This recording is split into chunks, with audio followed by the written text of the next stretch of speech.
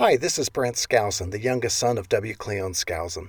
What you are about to hear is a live recording of a university lecture by W. Cleon Skousen as he taught his Old Testament course. We really are fortunate to have these recordings, although at the time they weren't anticipated to be released publicly. As these lectures were recorded live, they are unscripted and unedited. You will feel as though you are actually there. If you are following the Come Follow Me curriculum from the Church of Jesus Christ of Latter-day Saints, we have tried to coordinate each lecture with this week's lesson, although there may be some overlap. For those interested in the text Brother Skousen and the students are using, it is published as The Third Thousand Years, written by W. Cleon Skousen, and it is available at bookstores or online at skousen2000.com. And if you prefer listening to the text, there is a new audio version just published this year which you can download from Amazon, iTunes, or audible.com. Now sit back and join us in the classroom of W. Cleon Skousen. Enjoy! For whom we are the most famous. I guess we're famous as descendants of Abraham, but there are many of those. There are not so many known descendants of Joseph. And you are descendants of Joseph, probably every single person in this room. And there are millions like you that are also descendants of Joseph but don't know it. So the few that have been identified and have come into the kingdom and have received their patriarchal blessings represent a somewhat small minority, but it's pretty exciting to find out about this person from whom we descended. So, let's see, you got up as far, you finished all of chapter 5 today, didn't you? And 6? Did you do 6? Okay. Thought maybe not officially. Oh, okay. Just do it officially. So I just want to say a few things about Joseph, and then you ask any questions you have in mind, but let's really get well acquainted with this individual. Make his life part of ours, because he really was part of us. When they had the raid on the city of Shechem, Joseph, did he help his older brothers kill all those people and everything? What makes us think that he didn't? How old was he about that time? Yeah, they wouldn't have invited him to participate in that.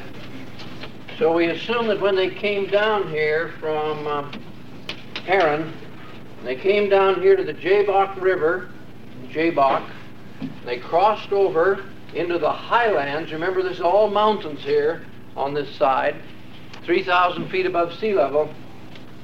And there where two great, huge mountains come together, there's a huge mountain, the mountain of blessings like this, and then it comes down into a valley, and a mountain not quite so high, which is the mountain of cursing, Mount Ebal. And the area where Jacob's well is located is a plot of ground out here, looking right into the valley. And in the floor of the valley here is old Samaria, which is called Nablus today.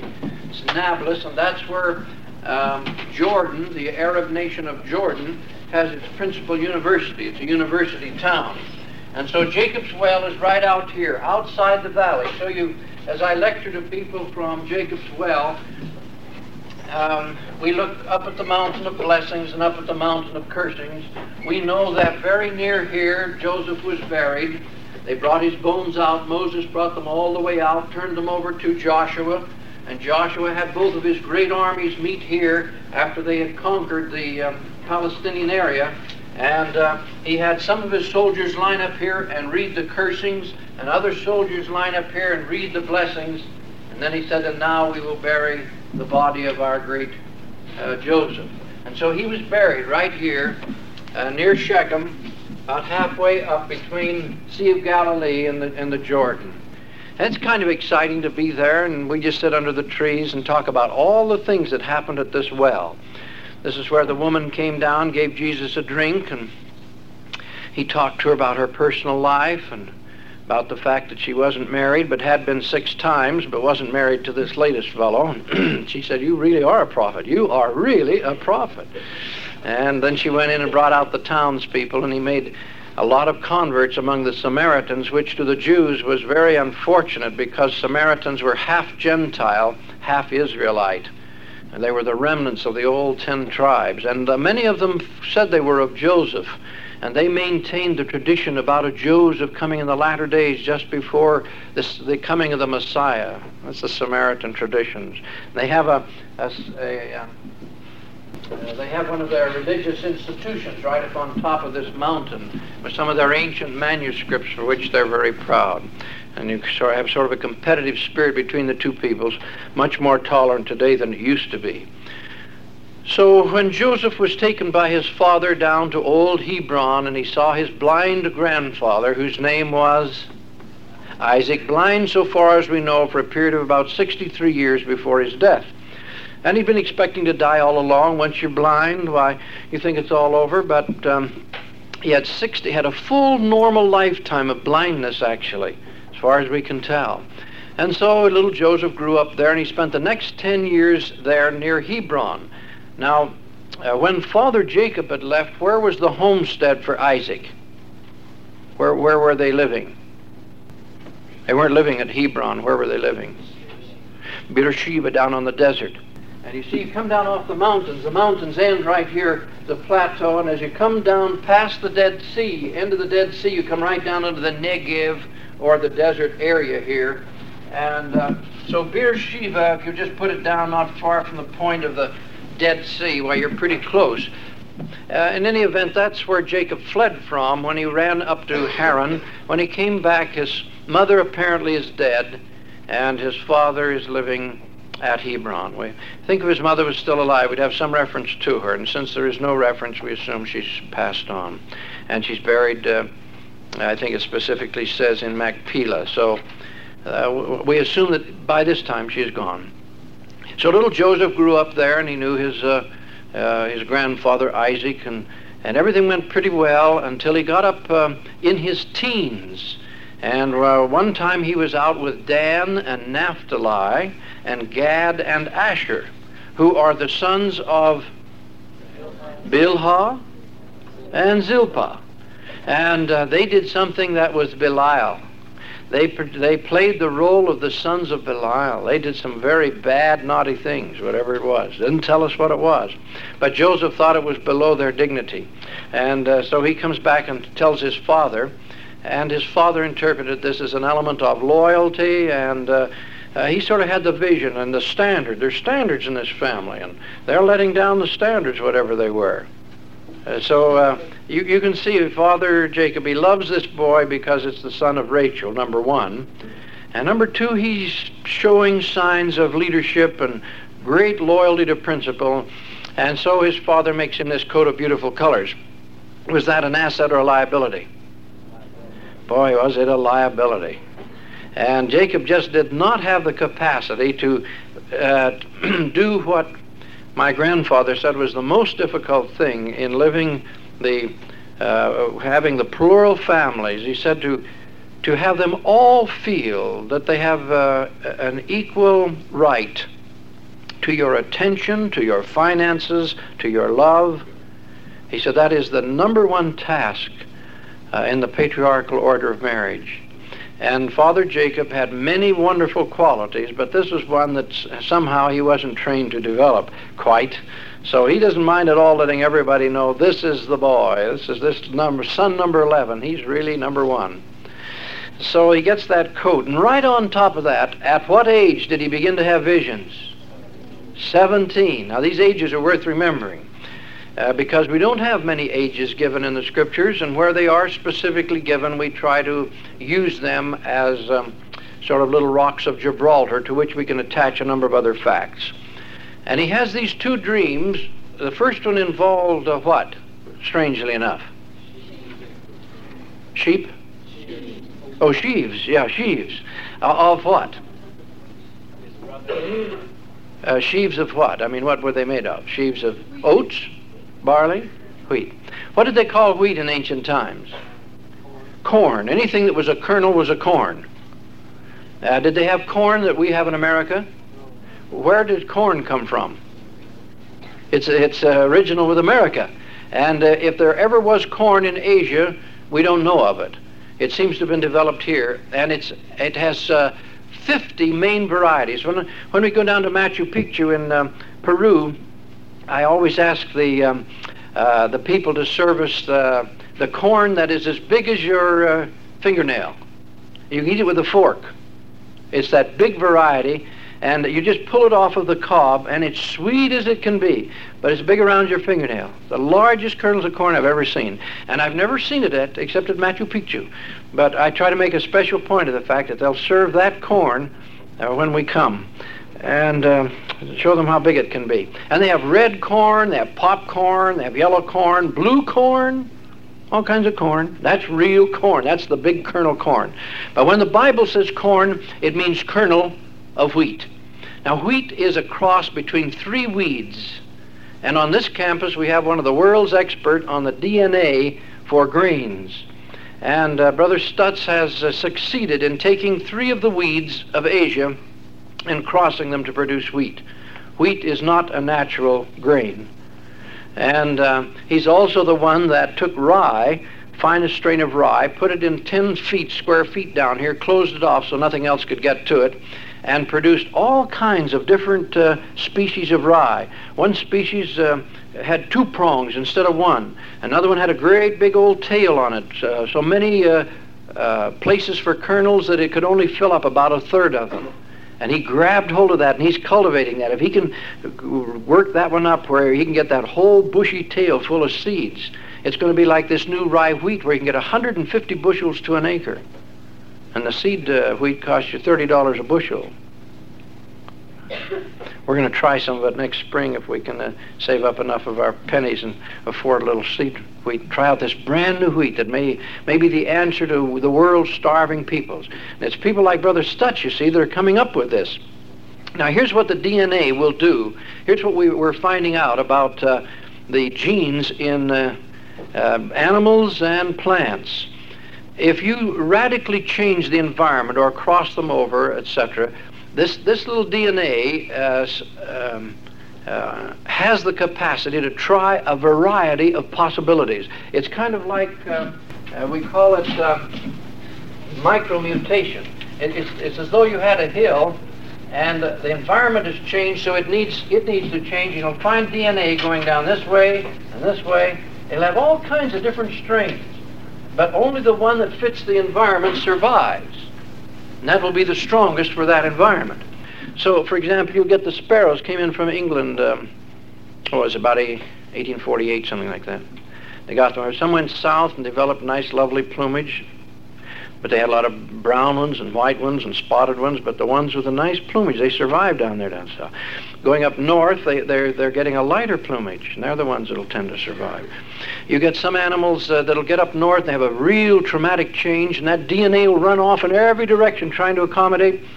You get some little animals that are white in the summer and brown in the winter. Do they last long? No, they're killed right off, right now. You get some that are brown all year round. Do they last long? Now we lose them too. Then you get some that will be brown in the summer and white in the winter. What happens there? They survive. Those are the ones that come through. That DNA just runs all over the place trying to accommodate, and we call these micromutations. And what we are thinking is that actually in the DNA we have manifestation of intelligence responding to stresses, and now that we know there's intelligence in matter and that these things aren't mechanical, it's just like Dr. Who wrote Man the Unknown, Morrison. It's just like he said on a cell. You ought to watch cells when you break a bone. You ought to see how they handle themselves. They get together in colonies. He said they anticipate things that haven't happened yet.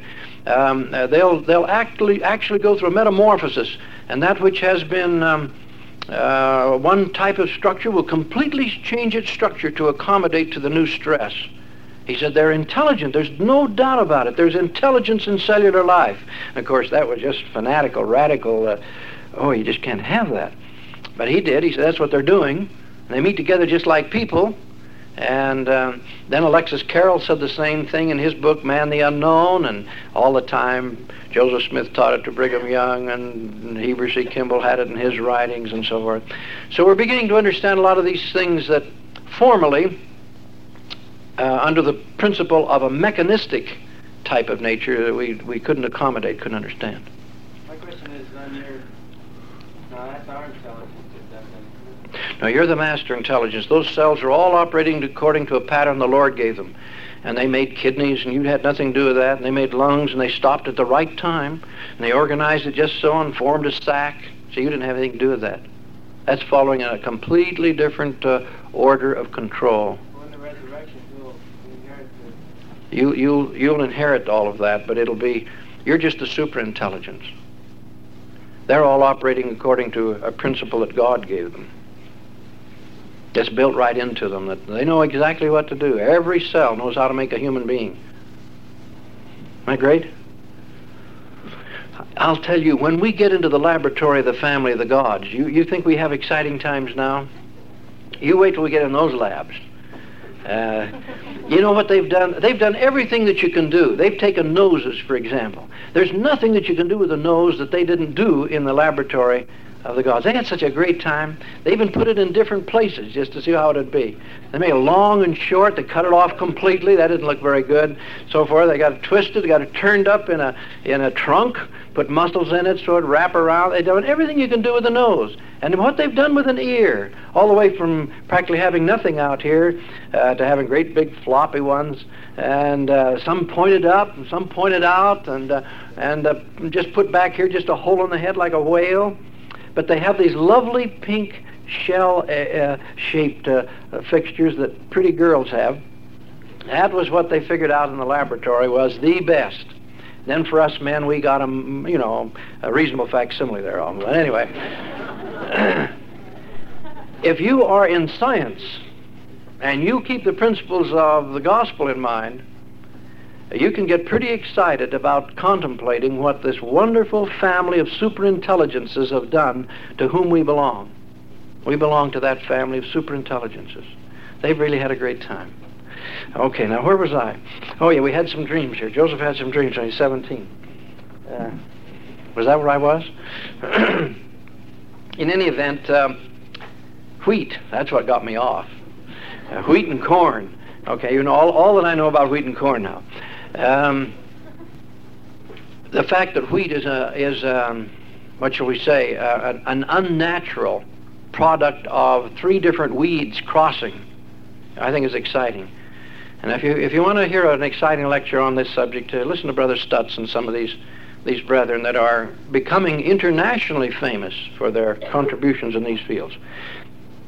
Now, first he saw the wheat, the sheaves of wheat, and they all bowed down to his sheaf. All of the brothers, there were enough sheaves to represent all the brothers, weren't they?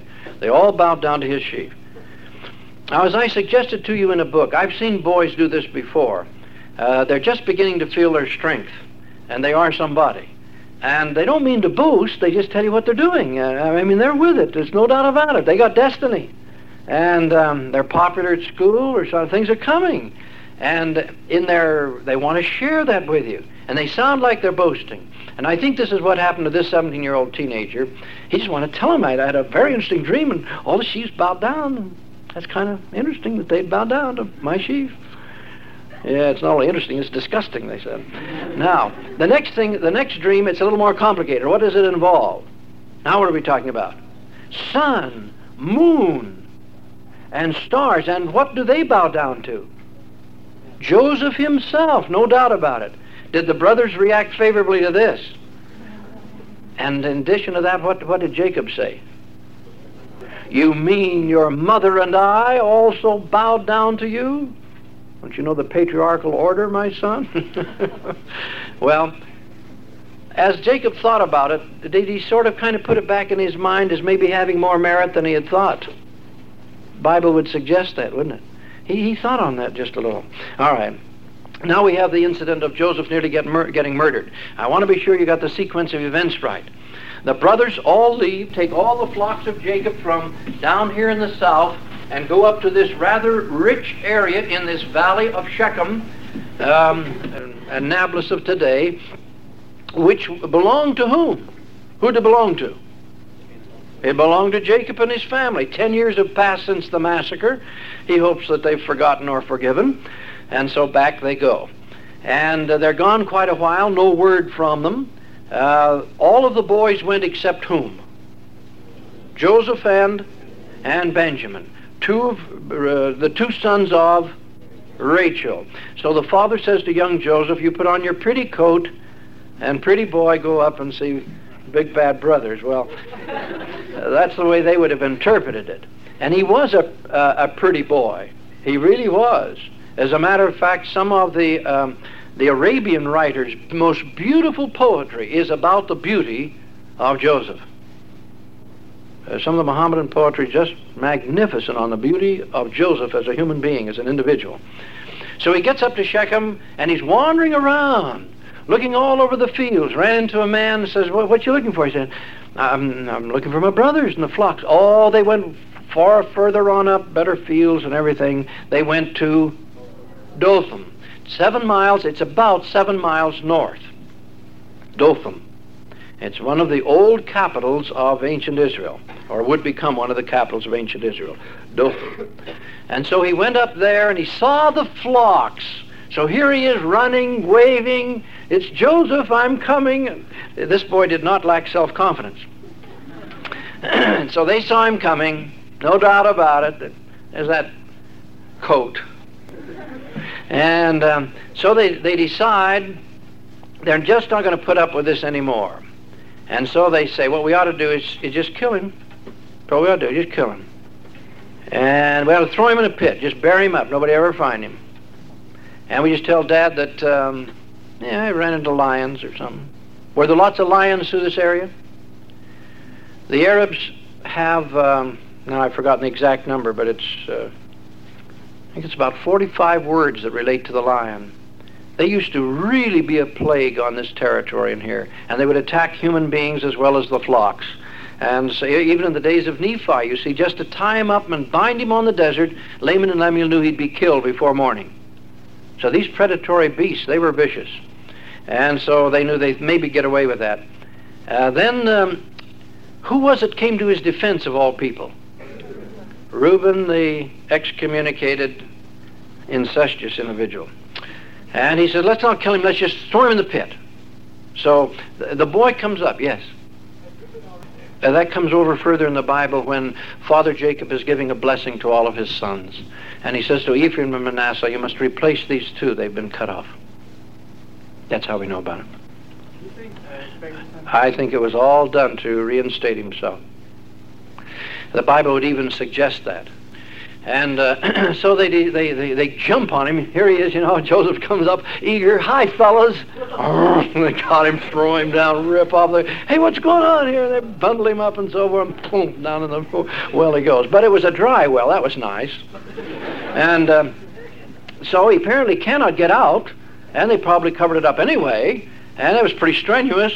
So they all went back like a bunch of sheep herders to have lunch, Got him in the hole now. That was job well done. Pick up the coat, boys. Bring the coat.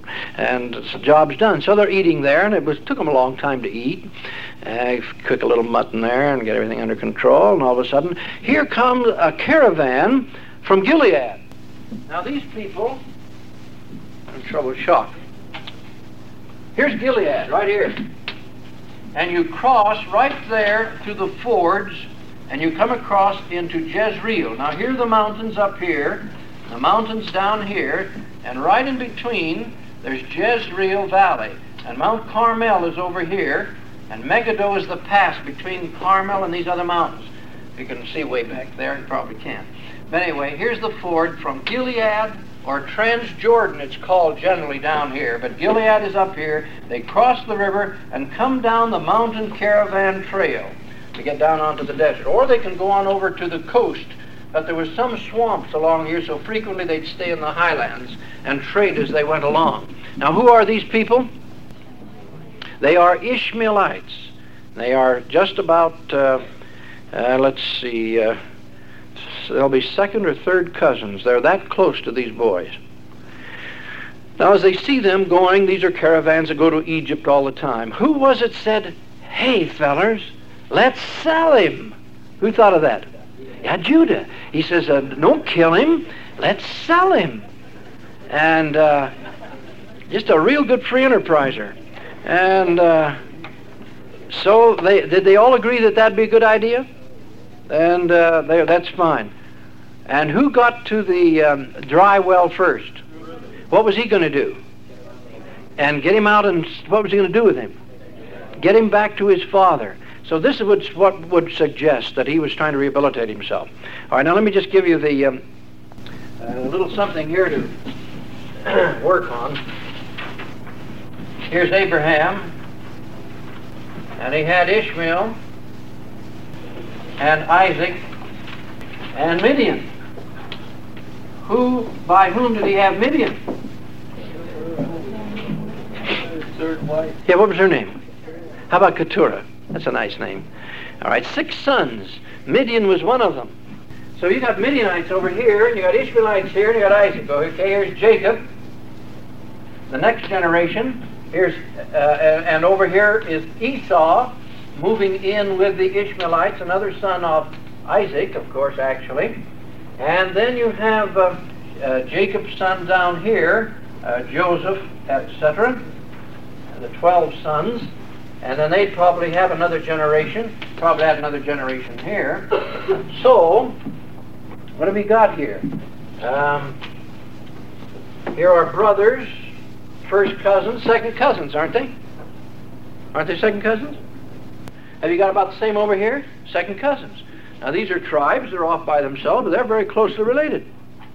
Now, who had found Joseph first? Yeah, his second cousins of Midian. And they'd pulled him out and seen the Ishmaelites, their cousins coming, also second cousins, but traitors to Egypt, sold Joseph to him for how much? 20 pieces of silver. So the Ishmaelites get further down the trail, and then the 12 or the 10 brothers get to see Joseph. Where's Joseph by this time? Yeah, he's coming down the trail with them. Joseph is already in this group of Ishmaelites. So they, of course, run to the well, find that Joseph is gone. The Ishmaelites pass on. They've got Joseph with them. They have no idea what's happened to Joseph. Who does Joseph think sold him? Yeah. And he'll accuse them of it later in Egypt. He says, you sold me to the Ishmaelites. And of course, they'll know nothing about it. Yeah. In fact, that's a general misconception we have in the church. That's why I tried to straighten it out here. Because he himself, you see, later says, you sold me. And see, if you're going through the scriptures kind of superficially, you take that as your source of authority, that his brothers had sold him. But if you go back to the real account of what happened, the brothers really didn't know what happened to him. They didn't know he was in Egypt. They'd sold him. Why, they wouldn't have been so surprised to find him in Egypt. They just didn't know where he disappeared to. And so the Bible says the Midianites found him and sold him to the Ishmaelites. So they had no idea what happened to him. Was that common practice in those days to sell people? Oh, yeah. Yeah. Usually because of poverty, but people were kidnapped and sold all the time. Right? But when was it strange? Do you know all your second cousins? The ones in Idaho? And I'm the same way. I just went over to register my car, and this sweet girl says, I'm your cousin. And she's second cousin, just what she is. I said, who's your mother? And she says, Rita Skousen Johnson. Great. Cousin. Okay, that's the way it is. So it's the same way. You get out on those deserts and get people living quite a distance apart. They become estranged very rapidly. In fact, I'd say that it's characteristics of the middle of these people in the Middle East to live from mountain peak to mountain peak away from each other as though they were in different countries. That's one of the most fantastic things. I get people up at the on top of the Mount of Olives where the Intercontinental Hotel is. That's the first place we stop, and it's usually dusk when we get there. And so the next morning, bright and early, I wake them up and I'll say, all right, now I want you to look at this terrain. You can't believe it. It'll drop off 1,500 feet or 1,000 feet or 500 feet. It goes way, way, way down. And it'll come up on the other side, and there's a mountain over there. Now you can have a village on top of that mountain over there and a village over on top of this mountain. And we very seldom have any communications. Different dress, different dialect, different mode of building homes. And as the crow flies, you're probably only half a mile apart, maybe not even that much. But those little communities became so isolated. That's a great thing that you're impressed with when you get over there, the way they do that. All right, now here are the second cousins on both sides. So who found Joseph? And to whom did they sell him? Okay, that gets into the examinations quite often. I just want to be sure you had that. Okay, now, in the Book of Mormon it says that when, see, we don't have this in the Bible, but in the Book of Mormon it says that when this coat was dipped in blood, before they got it back to the father, it had rotted. Now, the part that had rotted and decayed was lost, so that only a remnant of the coat remained. The deterioration that took place where the blood of the animal was on it caused it to rot, the Book of Mormon says. And so that only a remnant remained, and that was symbolic of the fact that most of Israel would apostatize and be lost. This is what the Book of Mormon says. But that a remnant of Joseph would be preserved, like a remnant of his beautiful coat. So that's something that's not in the Bible. All right, very fast now. Poor Father Jacob. He had participated in the deception of his father under the motivation of his mother when she pulled rank on him. Would you say the law of compensation had run full and overflowing with his sorrow in being deceived about his son Joseph? He said, I'll never get over this sorrow. I'll go to the grave mourning that wonderful boy. He was my hope. Now you're going to find out later on what happens to him. When they tell him Joseph is alive, he has heart failure. They have to revive him, and he can't stand it. You know, it can't be true. That's great. This really happened to real human beings, too. That's what makes it great. Exciting. All right. Now Father Isaac died. How old was Isaac when he died? 180. How old was Isaac's father Abraham when he died? 175. Those are two good dates to remember. Abraham died 5 years younger than his son Isaac. 175, 180. Now I said just a word about the Hyksos or shepherd kings because very few people in the church have a grip on this particular thing. They can't. They don't have a reason for accounting why Joseph was so well received in Egypt. And it so happens that all the rulers down there are of his own race. That is, at least they're Semitic. They are not the original Egyptians. They have been chased out some time before, not very long before, as a matter of fact. And the historians, Manetho, the Egyptian historian, and the Greeks and others that tell the story, tell how these desert tribes, Arabs really, at least desert tribes with whom the Arabs subsequently mixed, came in, stormed the great city of Memphis, located here. What's the modern English name for Memphis? Cairo. What would it be? What other name does Memphis mean that's familiar to you? Nephi. It was the city of Nephi. Memphis is just a change of it. It's Noph. Memphis, Nephi. Isn't that interesting? Nephi is an Egyptian name, as Sam is. Sam's the same as Shem. It's not an abbreviation for Samuel.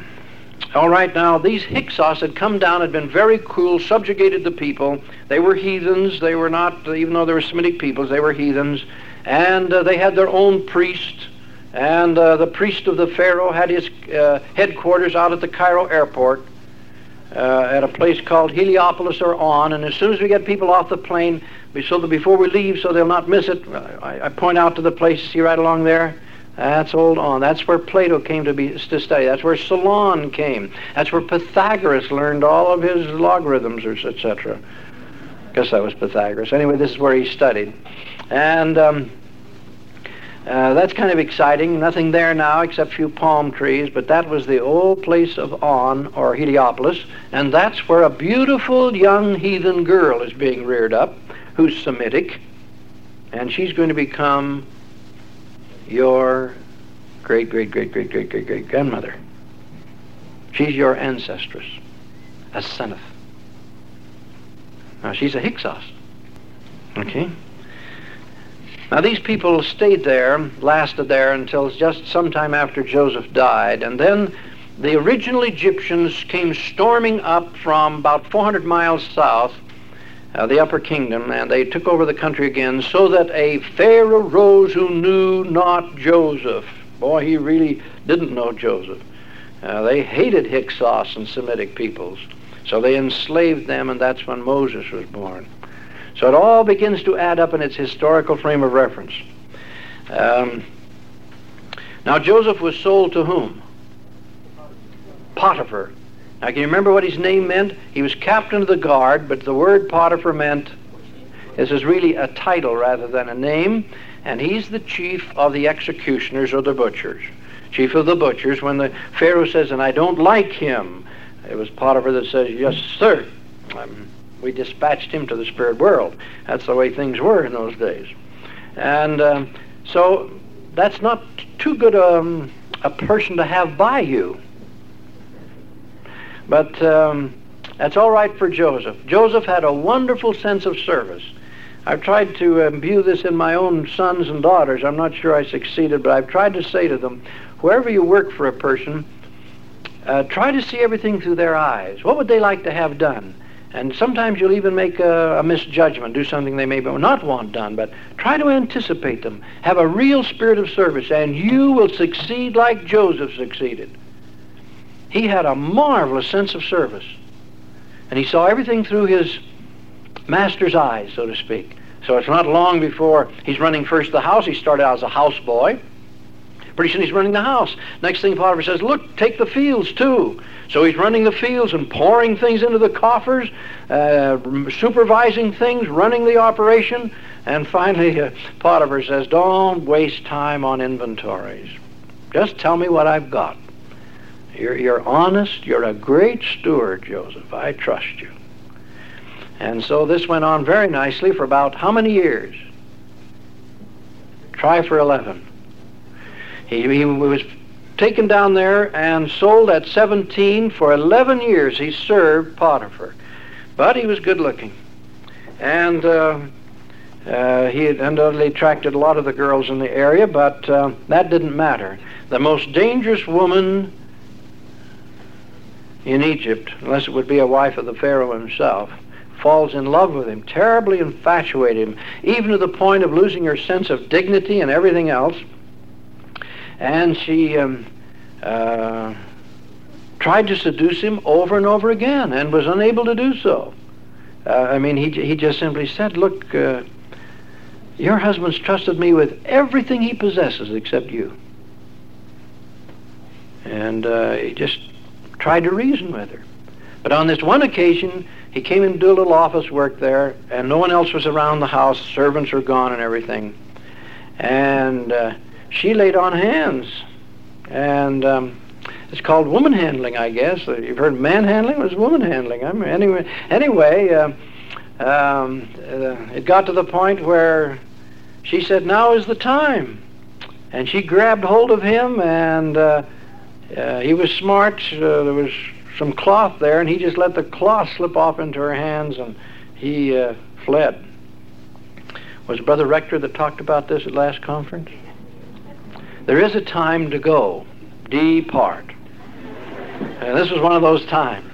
No time to reason and so forth, but this was the last straw as far as she was concerned. And so having been repulsed, her hatred knew no bounds. So if she couldn't have him and could not seduce him and could not take advantage of this great beauty and virtue which he represented, then she would destroy him. No one else would have him. So she first told the servants, then she told her husband. Could he have killed Joseph? Would he have been excused for it? Undoubtedly.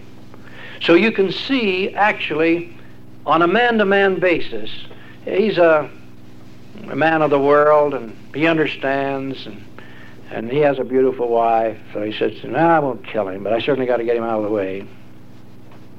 So he throws him into this dungeon, which was a roundhouse, and it was the dungeon of royal prisoners, and Joseph is put in the underground. Apparently above ground was administrative offices, down below are the prisoners, and he's down below. Before long, he's doing what? He's in charge of the whole operation. What a man. And he was specifically put in charge and serving what two people? The butler and the baker. Now, I just want you to know of this rather significant archaeological development. In Central America not so long ago, they found the image of an individual with a boat on his head. A man wearing a boat. And it's a stone carving, so you can't, it's not too clear just exactly what kind of a boat it is, but it's long and tapered and kind of looks like a Napoleonic hat, but everybody agrees it's a boat. And along comes, I think it's Dr. Gardner at Brandeis University, and he commented on it and so forth, and pointed out to people that this had great significance. Then came Joseph Ganat, assistant to the Prime Minister of Israel, to University of Utah to get his doctorate degree. And when he saw that, he said, everybody is mistaken about this boat. That is no boat. That is a bird. That's a bird. And everybody took another look at it. Sure enough, it's a bird.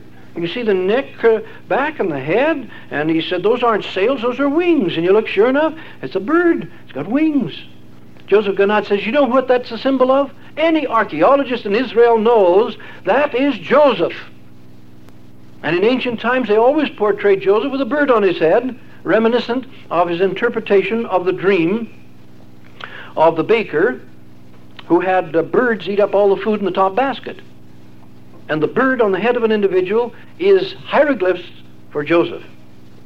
And so Dr. Ganat said, I can tell you this, there were the descendants of Joseph in America before Columbus.